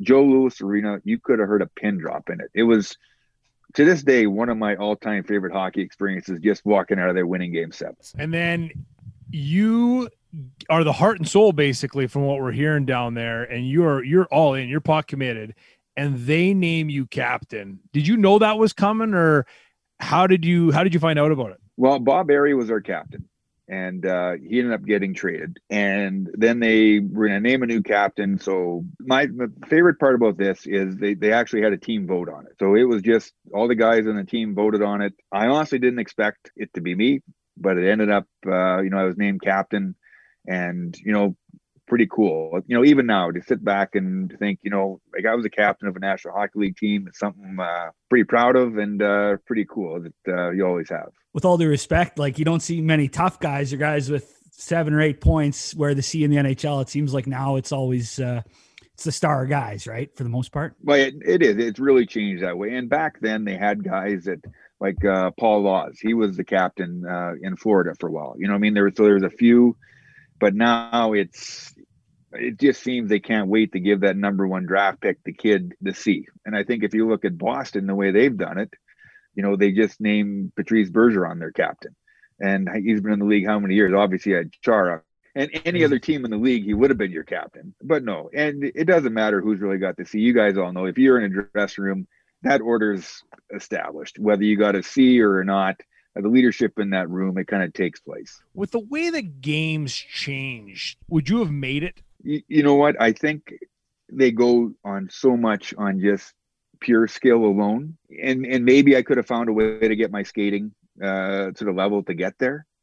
But I don't think I would have got a chance. It would have been all those other intangibles is the reason that was why I was able to play. And I don't think I would have got a chance to, get to that level to show those intangibles. And I think it's all relative too. If you find ways to adjust. But I know now you have to have so much natural ability to even get your foot in the door with the speed of the game and the way it is that, it's unfortunate because you do take away a lot of those intangibles for different ways for guys to, make a career and make a living out of it. I was just going to say, I'll admit before this, I chatted with your boy Dakota a little bit to get some insight on things to ask you about. And we talked a lot about your love for senior hockey. We'll get to that. But he did say he remembers being in Colorado and just all the stars that you played with, and Ray Bourque and his kids and Sakic and just, it was basically an all-star team. What was it like playing in that locker room with those guys? You know what? It was awesome. And you know what? I am so thankful I got to play on that team just because it was the first time I actually got to play on a winning team. Like honestly, guys, from the time I played junior all the way to the time I went to Colorado, I don't know if I was ever over 500 on a team. Even those teams we had the runs in San Jose, we were just barely over 500. So I was never on a team that was expected to win every night. And you go to Colorado and all of a sudden that changes. And just the way they conducted themselves. And I know just for me coaching and everything, the way I look at the game came a lot from my experience there. Before, you play on the bad teams, and the way it was, if you lost a game, it was just driven into you for the whole time you played the next game. Where I played there, it was you lose a game, it's okay, park it, let's find a way to get better. And I think that's just from the team they had. Like I walked into that room, I went to Boston, we finished last in the league, and I basically get sent to the minors. And I don't know if I'm going to ever play a game again. And all of a sudden, I get a call from Colorado that they're looking for a guy. So I end up going to Colorado, work out a buyout with Boston. I walk into the room, and there's, Sakic and Forsberg and Waugh and Foote and Deadmarsh and Curry, Lefebvre, Kaminsky. And, the best thing about that team, not only were they unbelievable players, but they're unbelievable people. And like I said, to play on a team where you're expected to win every night was awesome. What was Patrick Waugh like? Goalies we've all played enough. Goalies can be weird. Some goalies can be great guys and the comedian and whatnot. Patrick Waugh is a guy, he seems like he is business, definitely can be a prick, and he's there to get the job done. You know what? If there was ever a goalie that could have or should have been the captain of a hockey team, it was him. Like the man ate, breathed, slept hockey. That's all he thought about. And before I went there, I think I had a bit of a perception of him that he was a little bit arrogant. He was a little bit cocky. He probably wouldn't have been a real good teammate. But boy, did that change when I went there. He was all in. We ended up living in the same neighborhood, so we drive to the games all together. Patrick Watts, and like I said, he was a guy that just lived for the game, and everything he did was for a reason. Even if it was come across as a little bit brash or whatever, there was a reason why he did it, because he wanted to help benefit the team to win. He knew everything. Our power play or penalty kill, there'd be lots of nights on that team where I'd only play 5 or 6 minutes, and we'd be driving home after the game, and he'd remember every play, whether it be a puck on the wall, whether you chipped it out, or whether you made a play, or whether you screwed up. He remembered it all.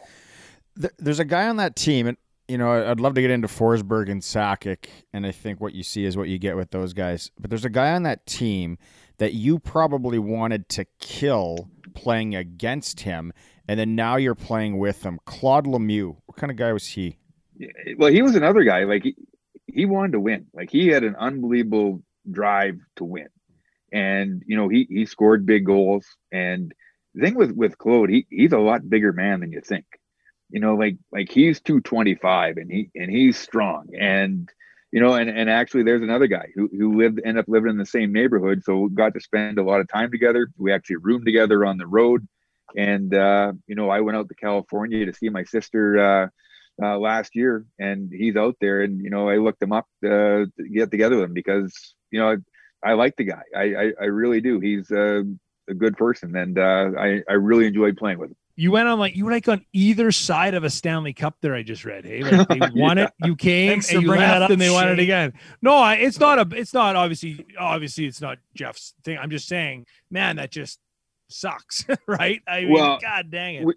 And then the 3 years I was there, we ended up getting upset, by Edmonton the 1 year in the first round. Right. But the other 2 years, we went to Game 7 in the conference finals against the Dallas Stars. Game 7, they had home ice both years, so we lost Game 7. Eddie Belfour versus Patrick Waugh, like Modano, Keane, Charbonneau, like all those Hatcher. And it was just some of the most unbelievable hockey ever. And Eddie Belfour was, man, did he play well. I think, if I seen Eddie crossing the street, I'd run him over with my truck still, because I still think he's the reason why I probably don't got a cup ring. Slow down, Modano. I'm going to bite your frickin' finger. Chew it right off. Oh. I was a Stars fan back then, Jeff. Huge Stars fan because I was a Modano guy.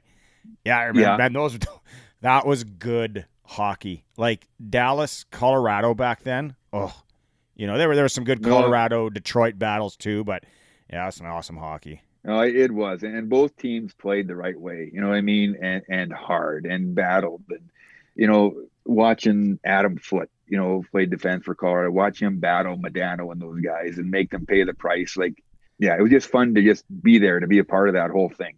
What was Bob Hartley like? Because guys nowadays talk about how tough he is and can be kind of a prick too. Obviously things change, players change. You can't get away with maybe as much, but was he as tough as you hear hear he was? He was demanding. Like, he really was, especially on young guys. You had to be accountable, and he didn't ever make you comfortable.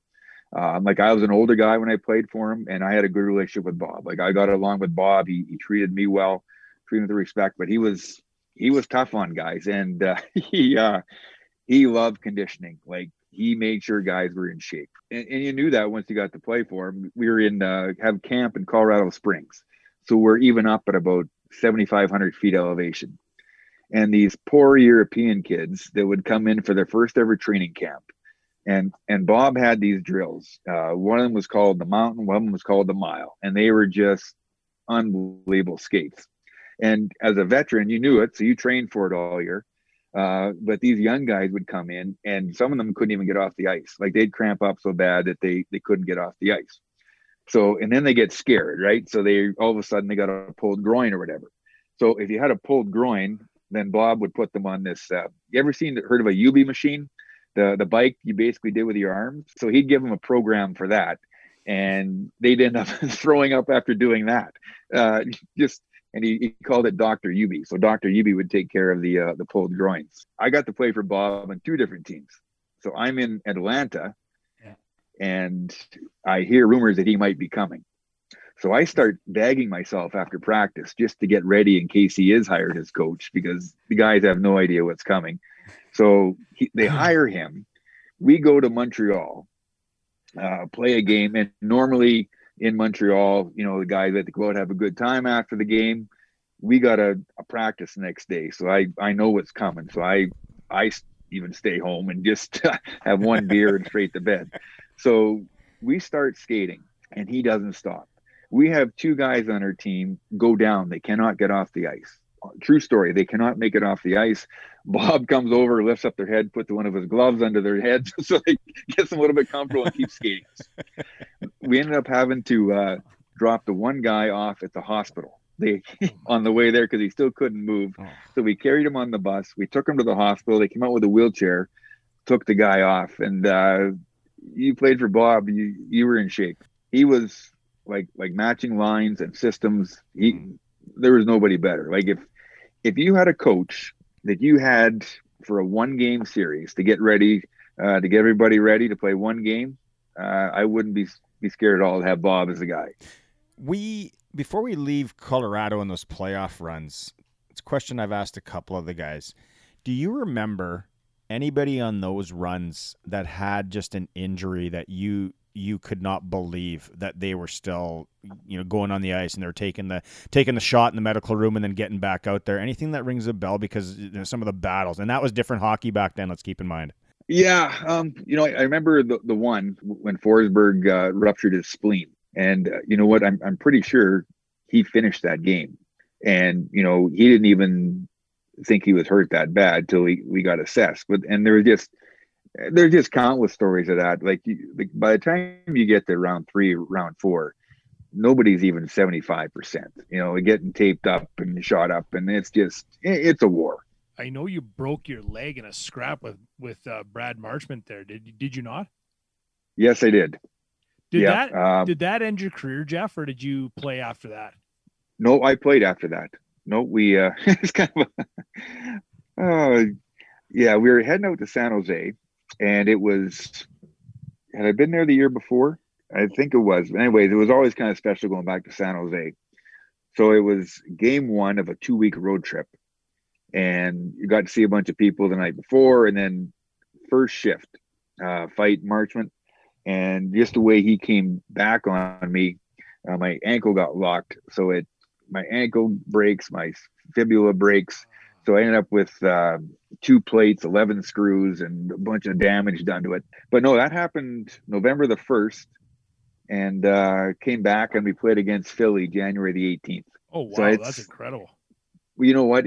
They had so much steel and so many pins in there that I could start rehabbing probably within about 10 days after the break.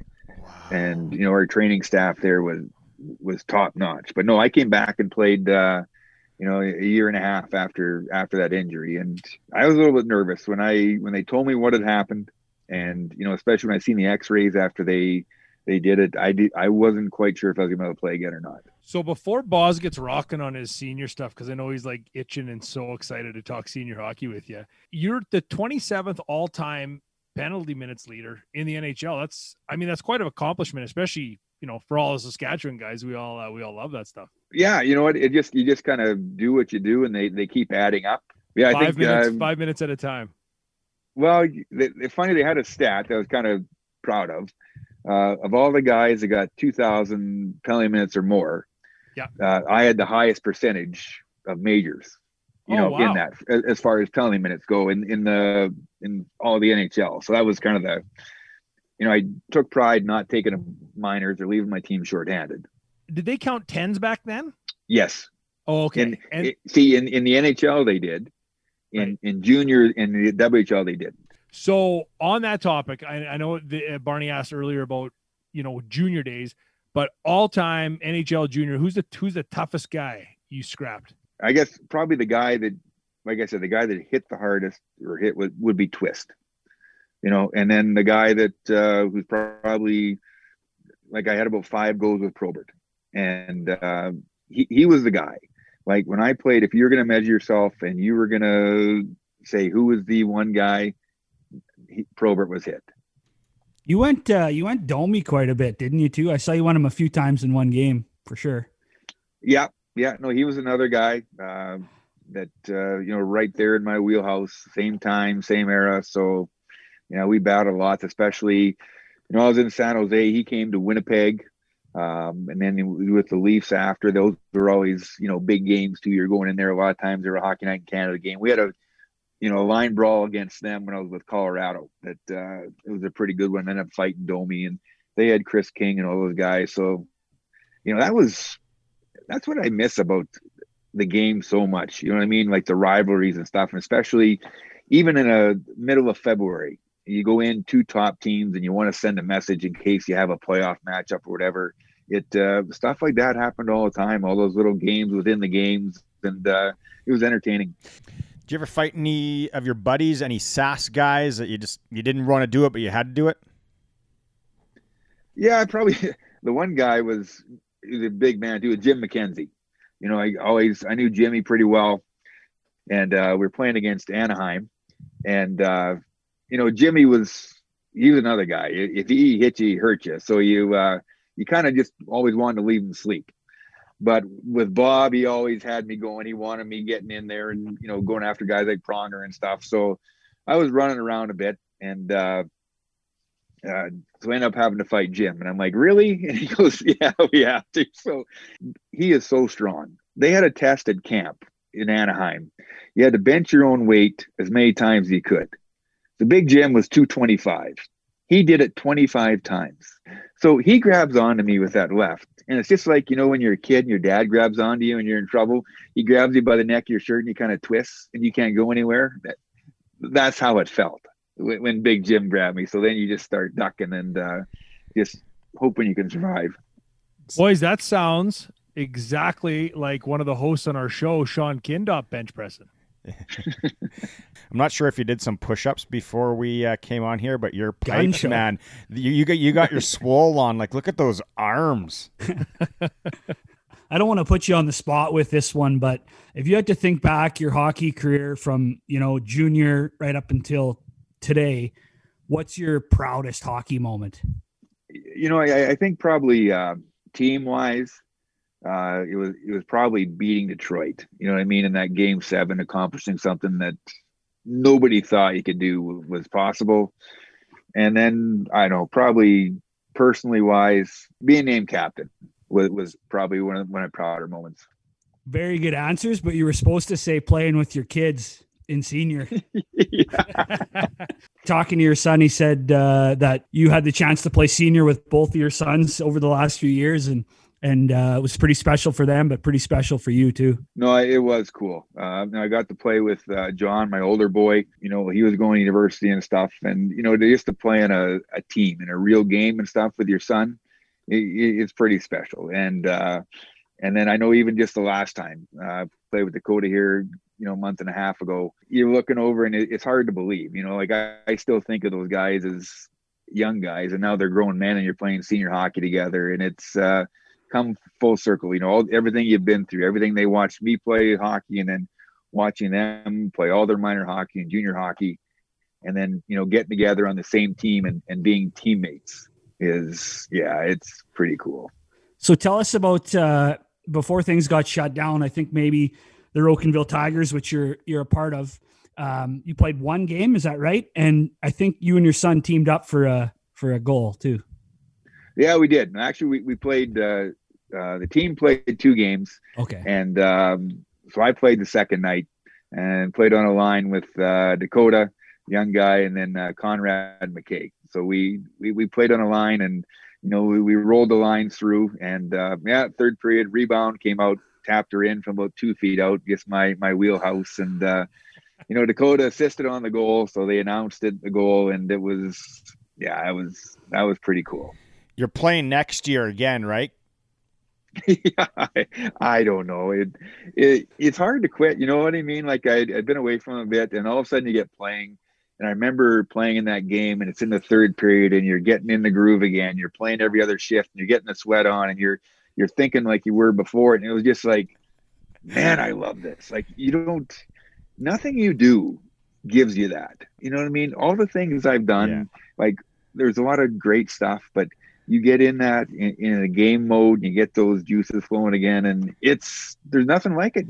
You'll chase that till you're 80 years old, or at least I will anyways. It seems like there's lots of guys who play pro and, they maybe come back and play senior, but it's just not what they expect, or, they maybe lose the fire a little bit once they've played pro. That obviously not an issue for you. Well, maybe it's different for me because, I played a long time, but there is a certain role I played, and I knew it. I was okay with that. But for me, I wanted to end playing the way I grew up playing. Like I wanted to be out there. If there's a power play, I didn't want to have to go to the middle of the bench to let other guys go. I wanted to play. If there was a big game, I wanted to be out there for defensive zone faceoff.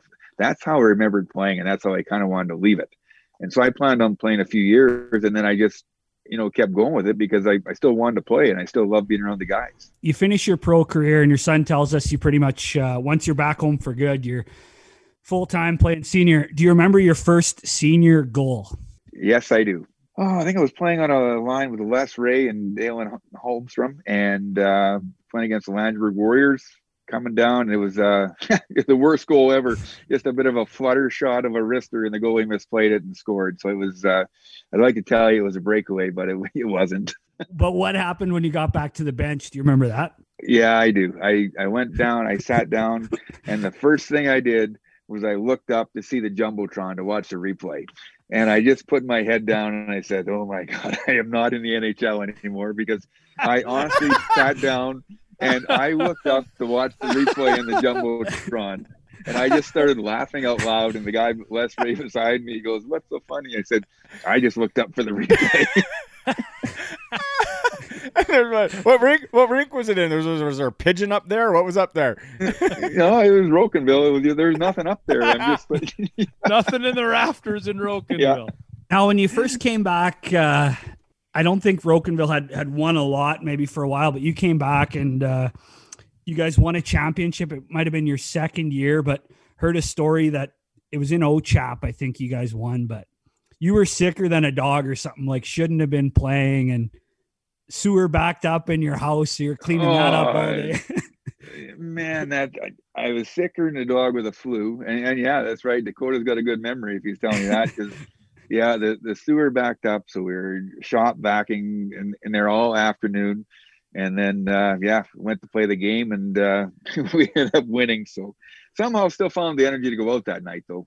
Jeff, one thing that I know from a mutual friend of ours, guy that lived with me for 3 years in Saskatoon, Jeff Bellhumer, rest in peace. He always talks so highly of you. He actually tried to get me to come out and play in Rocanville one year. He talks so highly of you.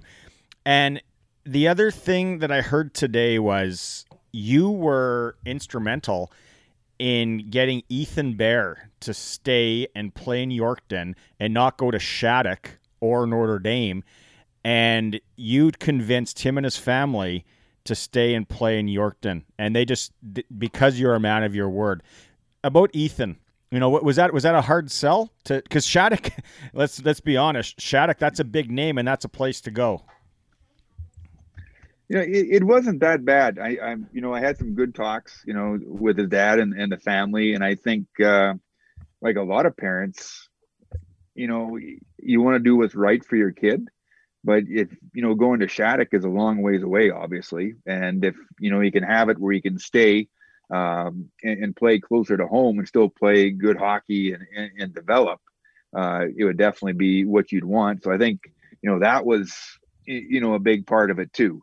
But it was, having Ethan was great. We had a good group of kids that year.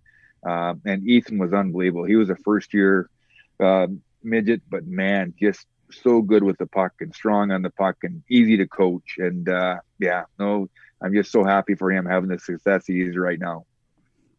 Now I just kind of one more on the senior front, and I want to make sure I get this right. And if I don't, we can edit it. But obviously in Rocanville there, you guys had a tragedy a few years back with the 4 players that played for the Rocanville Tigers. I think, correct me if I'm wrong, but after that happened, you guys had ended up playing Drake in a B provincial final, and you ended up winning or beating Drake in the B final, and kind of a special memory and tribute to those guys. Yeah, that was, man, we've always had such a close group in Rocanville. Like our teams were so tight.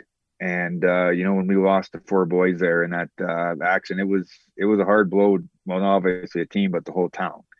And there was a time there where we didn't really know what we were going to do team wise, if we were going to have a team. And, we came together and we finished that season. And then we really, we got going and we had some guys come and play for us. And it just, we had a team that was always stayed close, but just so much talent. We had, so much talent on that team too that came. We had probably 2 of the better senior hockey players I've ever seen play, and Devin LeBlanc and Buddy Smith. We had one of the best lines going forever with Ryan Regal, Nico Gross, and Ashley Howley. They were one of the top lines in Saskatchewan for I don't know how long. Brad Hickman came. In on defense, Stefan Robideau. We had Chris Cloud and just a group of guys. Scotty Shavak, our goaltender. That was the year I had hurt my hip and I had to quit playing and started coaching. And we were playing against Drake and we were down best of 3. We were down 4-2 with about 6 minutes left in the third period. We ended up tying it up, going to overtime and scoring. And I remember the excitement in that town. We had scaffolding built around the end of the rink so we could get more people in the rink. I think they ran out of booze 3 times and had to go restock the bar during the game. That whole year and that run was, one of my highlights hockey-wise out of anything for sure. So usually how we end these interviews is a rapid fire. So we're just going to throw some questions at you and one word or short answers to answer them, and we'll just go around a bit. I'm sure the other guys got a few as well. I wanted to ask, and you can be maybe a little bit longer on this one, but I don't know how many goals you had in the NHL, but take us through the first one. The first one, opening face-off, start of the line with Dean Emerson, Paul Fenton. Puck gets stumped in. Puck comes out. I put it in. It was the fastest goal in Sharks history. I think it was under 12 or 15 seconds, I want to say. Favorite road barn in the NHL that you ever played in? Barn be Chicago. City be Montreal. We get Montreal all the time. Place is so good. So fun. Favorite ref? Paul Stewart. Now, you kind of referenced enjoying some pops with the fellas when you're on the road. Do you have a memory of maybe the guiltiest you ever played? Screwed up one time in Detroit and paid the price. Ended up fighting Probert and Karkner that day, so didn't do it again for a long time. Best prank you ever played on somebody or somebody ever played on you? Oh, man. I You wasn't don't seem much like of a big prank guy. I was going to say you No, seem pretty... I didn't do a lot. Everybody of be prank. scared to pull a prank on you. Yeah. I guess probably the best prank I ever pulled right before Ray Ferraro got traded. Myself and Sean Donovan and Chris Tamer broke into his room, and we piled everything from his hotel room on top of his bed, put the shower curtain on top of it, and then we in the toilet there, we took the hose from the flusher and stuck it out the back so that when you flushed it, wouldn't flush it till it would squirt on his back. So Who's obviously you played with so many stars, especially in Colorado, so many great players, but who's the most talented player you ever played with? I think it would have to be Sakic. And I got a top three there. You got Sakic, you got Forsberg, and then on the back end, Ray Bourque, without a doubt. The guy could just control the pace of a game. Even at the end of his career in his late 30s, he was playing, over 30 minutes some night. Just a freak. Biggest mouthpiece you ever played against in the NHL? Just would not stop chirping. Probably Barnaby. It was nonstop. Just would not be quiet. Did you fight? You fought him a few times. I think I saw on YouTube actually. Yeah, no, we had a couple of good goes. Yep. Yeah, no, he was one thing about it. He'd chirp, but he'd back it up. You don't seem like the kind of guy, right? You're Spy Hill, good farm boy, good Sasky boy. But weirdest or most regret you ever had buying something when you had, when you're making your big money in NHL and something you bought and you're just like, what the hell was I thinking? I was pretty cautious. Like with my signing bonus, I actually bought 43 Hereford heifers. That's what I blew my money on. So I bought cows. Yeah, that's a good ROI there. Yeah, but looking back, maybe that was the worst thing I ever bought too, the way farming is. So who knows? It could be my best and worst all in one. Do you remember your last goal? You know what? I think it was a backhander through the legs of Patrick Waugh when I was playing with Atlanta. 75% sure. What's one word that comes to mind when I say Ilya Kovalchuk? Russian. he was roommate.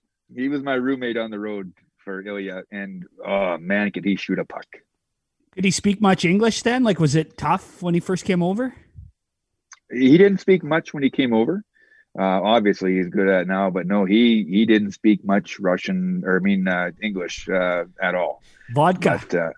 But a little bit, not too bad. Ilya was typical Russian. Those guys, they like to have some fun, right? They grew up a little bit different. It was kind of a little mafia run over there, so a little different spin on things. But I liked Ilya. He could shoot a puck. We always got along good, and sometimes he gets a bad rap, but he's a lot more competitive than I think a lot of people give him credit for. He can throw him for a Russian. Like he can, in the middleweight or whatever, because didn't he one punch Braden Shen at one point? Like Kovalchuk can throw him for a Russian. Well, he's a big man. He's 235. Like he's not a small guy. I think a lot of these guys we don't think are that big, but no, he was a big man, had legs on him like tree trunks, and no, he was a force. You could change one thing about the game. One thing I'd take about it, I'd allow a little more obstruction. The game's never been more dangerous than it is right now, in my opinion. The guys are so fast, you're not allowed to hold anybody up. You're not able to look after your teammates. Any shout outs you want to give to being the head coach? Are you the head coach of the Rocanville Tigers or? Well, kind of. They put me as assistant coach in case somebody gets suspended, then I don't get suspended. So player coach, yeah. Yeah. Oh man. You want to get him? No, I just a shout out to all the guys that are still playing senior hockey in Saskatchewan. It's an awesome game, and it's a big time commitment for these guys to play. And the guys that are playing, they play for the right reasons. They love the game. I still love it, still live for it. And no, it's just a great thing. Awesome. That was really good, Jeff. We appreciate you taking the time and some great stories. Yeah. All right, guys. Hopefully I gave you something you could use there. All right, boys. Again, the interview wrap-up is for 2020 Geomatics, your locally owned and operated land surveying firm. They're 100% Saskatchewan-owned. When you hire them, your money is staying right here in Saskatchewan, the communities that they work in. As expert in the subdivision process, they are your first call when you're thinking about subdividing land. That's right. It doesn't matter if you're looking to carve out a single parcel or have plans for a large multi-lot development. They have the knowledge, expertise to guide you through it. Don't be a pigeon and pull your hair out trying to find the regulations and navigating those yourself. That's just Bush League. Malcolm Vanstone and his team at 2020 Geomatics. They would love to come out to your community, have a coffee with you, and chat and just get the job done. That was the interview wrap up for 2020 Geomatics. Hey guys, yeah, so let's talk about Jeff Odgers. Wow. The interview another one that we've been kind of putting off a bit, our own laziness, and we really needed to get him. And then with senior hockey done, can that guy just take a story, right? You could tell he's got some broadcasting in him. He just takes the story. Yeah, I thought it was really good, Barney. Best story I liked of him was the Jumbotron story in senior hockey. That was his own, like, he gave himself a take a seat, son. Take a seat, son. You're not in the show anymore. So I love that story. And no, he was excellent. Great storyteller and awesome guy. In shape too. Like, man, the guns, if you know, I don't know if Boz got a picture of his arms, but does he have pipes? God. I saw, obviously it's important to his family. His one son, Dakota, plays U Sports or CIS or whatever you want to call it. And I know his other son I'm not sure if he still is, but was the strength and conditioning coach for the Iowa Wild in the American Hockey League. So obviously fitness is something they take a little bit more serious than myself, or maybe some of us. They're bench pressing calves over there. That's what they're doing. Arm curling them. Yeah. Awesome interview. It was a pleasure. Hope we get to chat with him again down the road. If people ask you if you want to go do something in life, just say, why wouldn't a guy? Or why wouldn't a girl? All right, boys, let's get back to the king of trucks, Mainline GM in Rosetown and Mainline Chrysler Jeep Dodge Ram in Rosetown, title sponsor of the Monday Nooner podcast. Don't forget, you buy any vehicle at either dealership this month, new or used, and you're entered to win that trip for you and 3 friends on a private frickin' jet to the NFL game of your choice in 2021, 2022. Private jet NFL game, unbelievable. Don't forget $1,000 with your Costco members on any new 21 GMC Sierra or Silverado, taking $1,000 off. And then over at the Chrysler store or Dodge Ram Jeep store, 0% financing up to 96 months on 2021 Ram 1500 DT models. So stop in, tell them you heard them on the Monday Nooner. That is the Chrysler Dodge Jeep Ram Mainline store in Rosetown and Mainline GM in Rosetown. Proud to have those boys on board, the king of trucks. Hey, joining us now in the senior hockey soiree for Fries Tallman Lumber. Thinking about getting a project done in Regina, Fort Capel, in the area. Visit the pros at Fries Tallman Lumber. Make sure they get a chance to bid or help you out on that project. So last week we started the senior hockey all-decade team with Paco. Put in a lot of time into the Capel Valley Hockey League. And we're going to get japped from the guys up north because, again, this week, we're going to keep it in the South. We're going to talk about the Highway Hockey League. Josh Miller, senior hockey historian, joining us on the program. And Millsy, the one thing that we talked, like you listened when we talked about with Paco last week, is the Highway Hockey League, though, has always kind of been one of the upper echelon leagues in the province. That's safe to say, right? I would say so. When I moved down here for university, Barn, and same as you when you come down here, is you ended up in the Highway Hockey League. I thought it was one of the better leagues to start with, and that's where I ended up. I started my days in Strasbourg. All right, so all-decade team, 2010 to 2020 for the Highway Hockey League. Let's start with the goaltenders first, and really no surprise for me when you came out with this, but take us through your goalies and why you picked those guys. Sure. So my first goalie I took was Ryan Holfeld, who actually Paco mentioned numerous times on every episode he's been on in their battles with Balgoni. But from the Bethune Bulldogs, Ryan Holfeld. 2017, 18, 19, and 20, 4 good years there, 3 league championships, a Senior A provincial title in 2017, Ellen Cup in 2018, 3 All-Stars in those 4 years. So I don't know much more to say about that. Perfect. Who else you got in between the pipes? Secondly, Justin Mrazek, the newer generation. You guys might not recognize that name. He's a 4-year Avonlea Arrow league title in 2012. And in all 4 years, he was named the top goaltender in the Highway Hockey League. And my third goalie, Nathan Fischel, 4 years in Raymore and 1 year in Avonlea in 2014, where he was named the top goaltender. Won a league title in 2011 with the Raymore Rockets, where he split some time with one of my honorable mentions here, Warren Niekamp. So yeah, pretty good tandem of 3 starting goalies there. And then, as I mentioned, one of my honorable mentions, Warren Niekamp. This is a little bit different here. He played 2010 in QPAR, 2011 in Raymore, 2012 in QPAR, 2013 in Raymore. And like I said, won that league title in 2011 with the Rockets. A second honorable mention goes to Ryan Senft, who out in Bethune started the whole Bethune kind of run, won the first 2 league championships in 15 and 16. Played his first 5 years in Southey from 2011 to 2014. And then my last honorable mention, Dave Perkins. 4 years in Wynyard, 1 in Raymore, 1 in Southey, and won a league title in 2013 with the Wynyard Monarchs. Okay, quickly. Out my goalies. Yeah, Millsy, now to the back end, and we go a guy right off the hop here that's played, it seems. He played in the decade before. I remember he battled a hell of a hockey player, hell of a defenseman. Chad Mazurek's your first guy. Maybe just go through some of the other ones you picked there. Yeah, so I've got partnered up with Chad Mazurek. I got a Lumsden D partner he's played with the last couple of years is Andrew Perreault. Again, last 4 or 5 years out in Lumsden there.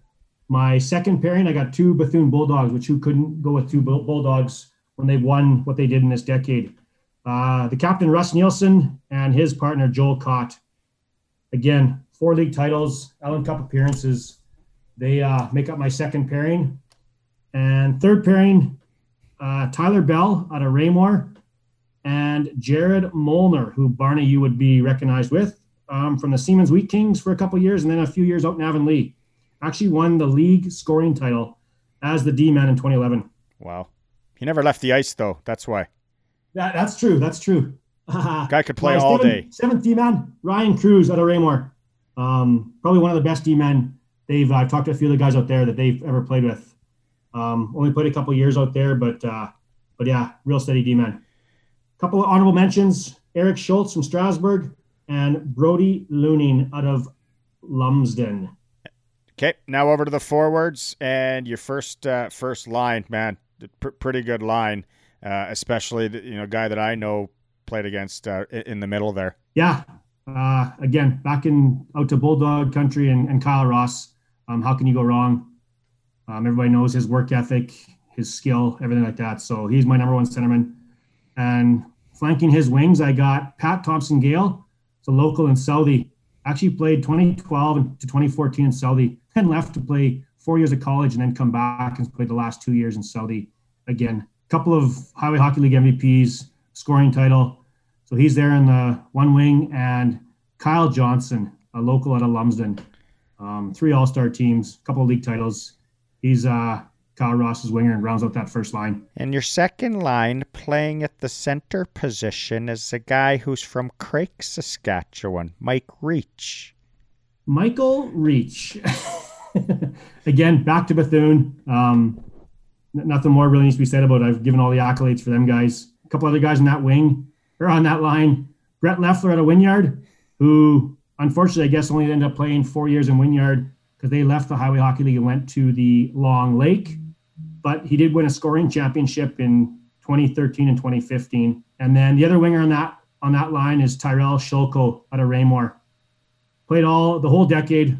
Again, provincial C title in Raymore. Actually won a league scoring title last year in 2020. A couple all-star appearances. So my third line, back to Raymore and a couple of boys I play fastball with, the Jordan brothers, Mike Jordan and Josh Jordan. And their winger, again, back out to Bulldog country in Lucas Almer, who also won a league scoring title in 2019 to join the likes of the rest of these guys on this list. My fourth line, I have Lucas's brother Jacob, and then 2 wingers on that are Tyler Stewart out of QPAR, who played 5 years in QPAR and then left and went to the Q and played in Balgoni with the Bisons. The other winger on that line, Brady Ollie out of Lumsden, played the whole decade there, local, real good hockey player. My 2 extra forwards, Shea Neufeld out of Avonlea and Greg Ferguson out of Strasbourg, a local out of there. End up with 183 points in 107 games played. A couple of honorable mentions, Travis Moore out of Southey and Liam Brennan out of Lumsden. Hey, boy, Millsy. That's a lot of work, man. Like, we totally appreciate it. And I know last week we had a lot of people that liked the Paco thing. And, for you to kind of go through all this and put in, the work, trying to find guys from 10 years, it was a lot of work. He did a hell of a job. Yeah, we'll have to get that out on our social media. I'm sure there'll be some people japping about guys that they think you might have missed or whatever. Yeah. That's the great part, is get the convo going, right? For sure. And I'm sure I did miss somebody, but honestly, it was a lot of shit going through and all I did is get all the scoring leaders from 2010 right to 2020, stroked them off, and then I just kind of kept making my list and shortened it from there. So right on. Don't give away your secrets, buddy. Hey, Millsy, thanks so much for doing this. I know you had a busy night. We appreciate it. There's a case of beer in it for you. Hey, all good, buddy. Thanks, pal. Thanks, buddy. Thanks, Millsy. You're the man. Guys, it's still January. It's still cold outside. So why wouldn't you go visit Arrow Plumbing and what? It's cold. Just kidding. Don't have to stop. We can jap you during the reads. People like that. I was going to say, it hasn't even fucking got cold yet. Yeah. Boys, it's January. It's warm all right now, but it's going to get cold yet. We know we're in for that February blow. Hey, 100K wins tomorrow. She's going to be chilly. Why wouldn't a guy make sure their furnace is running tip top? And if it's not, replace that old money-thirsty piece of garbage with a new high-efficiency Lennox furnace from Arrow Plumbing and Heating. They can also hook you up with a brand-new Wi-Fi thermostat so you can control your house from anywhere in the world. Also get a new HEPA filter. Keep those allergies down. You won't be looking as ugly as Sean Kindop after you get a great furnace from Arrow Plumbing and Heating. They're 50 years in business in Regina. Why wouldn't a guy shop frickin' local and support the companies that support our community? That takes us into our hunting, fishing, and tirade. I don't got a lot. Hunting's over. I don't do a lot of ice fishing. I'm not like Gubba and Sean Kindop and his wife, Jess. So I'm going to take us into my tirade tonight, which is this USA World Juniors garbage can thing and how salty people are about the U.S. bringing the garbage can out with the Canadian flag on it. Don't be a bunch of pigeons. Who cares? We wouldn't do something like that. We know, but they won. They kicked the shit out of us after basically, if you listen to any TSN at all, this was going to be like one of or top three of the best teams in the history of Canada. They lose. It was a good game. These guys brought a garbage can out. Who cares? Let it go. Stop being so salty about it. Are people still talking about it? Because that was like 2-3 weeks ago. I'm still seeing stuff pop up on my Twitter page. And I don't know why guys are so Sean, what's your take? You got the new glasses on tonight. You're looking smart. We need your Well, it might be popping up on your social media page because it's like you may have missed this from 3 weeks ago, but I don't know. You're old, you're new to Twitter. I don't know, man. Some of us I think it's a donkey move. I don't know. I just feel like we covered that last week. So my tirade is going to be to you to get your shit together and talk about stuff that's still topical. Well, stop being a bunch of pigeons. How about I'll tell you, hey, storming the Capitol building? How about that? That was topical this week. Storming of the Capitol building. Isn't that or like COVID or something like that's still on my timeline. I'm done talking about COVID. Let's talk about your salesmanship in office furniture. Sold me a chair this week. You sold me a chair this week. No free plugs. I'm not in sales, but I really do appreciate you coming on board, Belts. No free plugs. They're not a sponsor. He did a follow-up. Did you do Shink, let's talk about that for 1 minute. The Capitol storming. I've seen so many different things on that. No, you don't want to talk about that? No, I don't give a shit. No free plugs. I'll talk about it. Yeah, it was wild. And now Donald Trump's really taking a seat. Because he's getting kicked off. He's getting kicked off Twitter, and the golf tournaments aren't going to go play at his golf courses anymore. And I heard something about this. Was there like a social media site called Parlay or something like that? They're not letting them be on platforms. Well, what was it called? Parlor. Parlor. Oh, sorry. You just lost all credibility on this story, son. This is awesome. Take a seat. That's awesome. That was also last week when we did the show. Yeah, and then he's not allowed on Instagram or Twitter. I had a few Last Mountain whiskeys. Firmers only. Like, I don't know, man. He's banned from all of it. That's good though, Belts. Hey, are you drinking that Last Mountain whiskey tonight? I had, a few.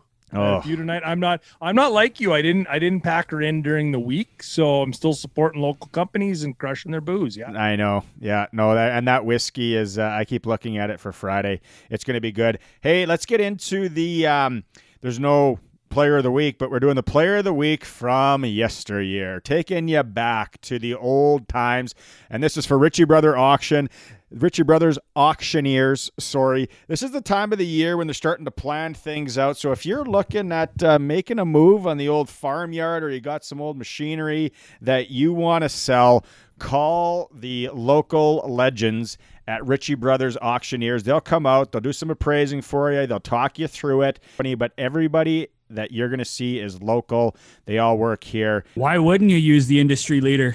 It's going to get you more money. That's what I always say. Why wouldn't you? The industry leader, ladies and gentlemen. That's who you want to use. So for Ritchie Brothers Auctioneers, they love to support senior hockey. We are going to go to the Carnduff Red Devils for our player of the week from yesteryear. And we got like this long, awesome message. It's kind of like reading War and Peace. But it kind of went through, and there's one guy on here that we got to focus out. His name, Ed McMillan from the Carnduff Red Devils.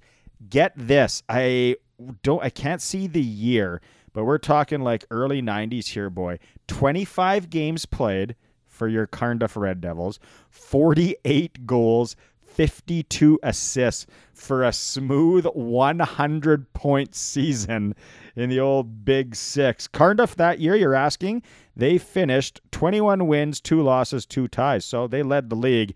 And Eddie McMillan, who are the other guys here? Old Mike Verity from the Carnduff Red Devils is right there. And Blaine Crest also. Heck of a season. So there it is, our player of the week from yesteryear, Ed McMillan of the Carnduff Red Devils, and that's for Ritchie Brothers Auctioneers. So we're going to wrap this show up, boys, but before, thanks to everybody who's been emailing or messaging us on senior hockey and kind of getting the word out. We are going to be looking for a player of the week. Let's get somebody from the north next week to send it down. The senior hockey soiree, as always, for Fries Tallman Lumber. And we have some real cool senior hockey stories coming up. They're coming down the pipe. They're like, you got to piece them together, so it takes a little bit of time to get them going. But yeah, boys, another good show. Thanks to Jeff Odgers for joining us. And next week we got another Sasky legend lined up, and looking forward to keeping this going. Yeah, it was a good show, boys. Audrey was fantastic. Sean Kindop, thanks for your input again this week. You did great. Boz, you got more to say? I was just wanted to end it by reminding people, or I guess asking a favor to our listeners, if you could like us, subscribe to us on the podcast page, and leave a rating and a comment. That would go a long way. And remember, Boz, we got to mention to people, if they want to hear more Fran Moran, it's easy to hear more Fran Moran. Go to Spotify, Apple Music, and download Fran Moran and the Nervous Rex, and you can listen to all their tunes right there. Have a good weekend. If people ask you if you want to go do something in life, just say, why wouldn't a guy? Or why wouldn't a girl? What you gonna do when the world starts spinning? What you gonna do when your heart starts beating? Your love is something I really need now. Your love is something I really need now. What you gonna do when the world stops spinning? What you gonna do when your heart stops beating? Come on around me like something I don't know. Something to hold and something to beat now. Jane, what's your name? I'm Jane. Who's to blame? What you gonna do now? What you gonna do now? What you gonna do? Oh no, now Jane. Oh no, now Jane.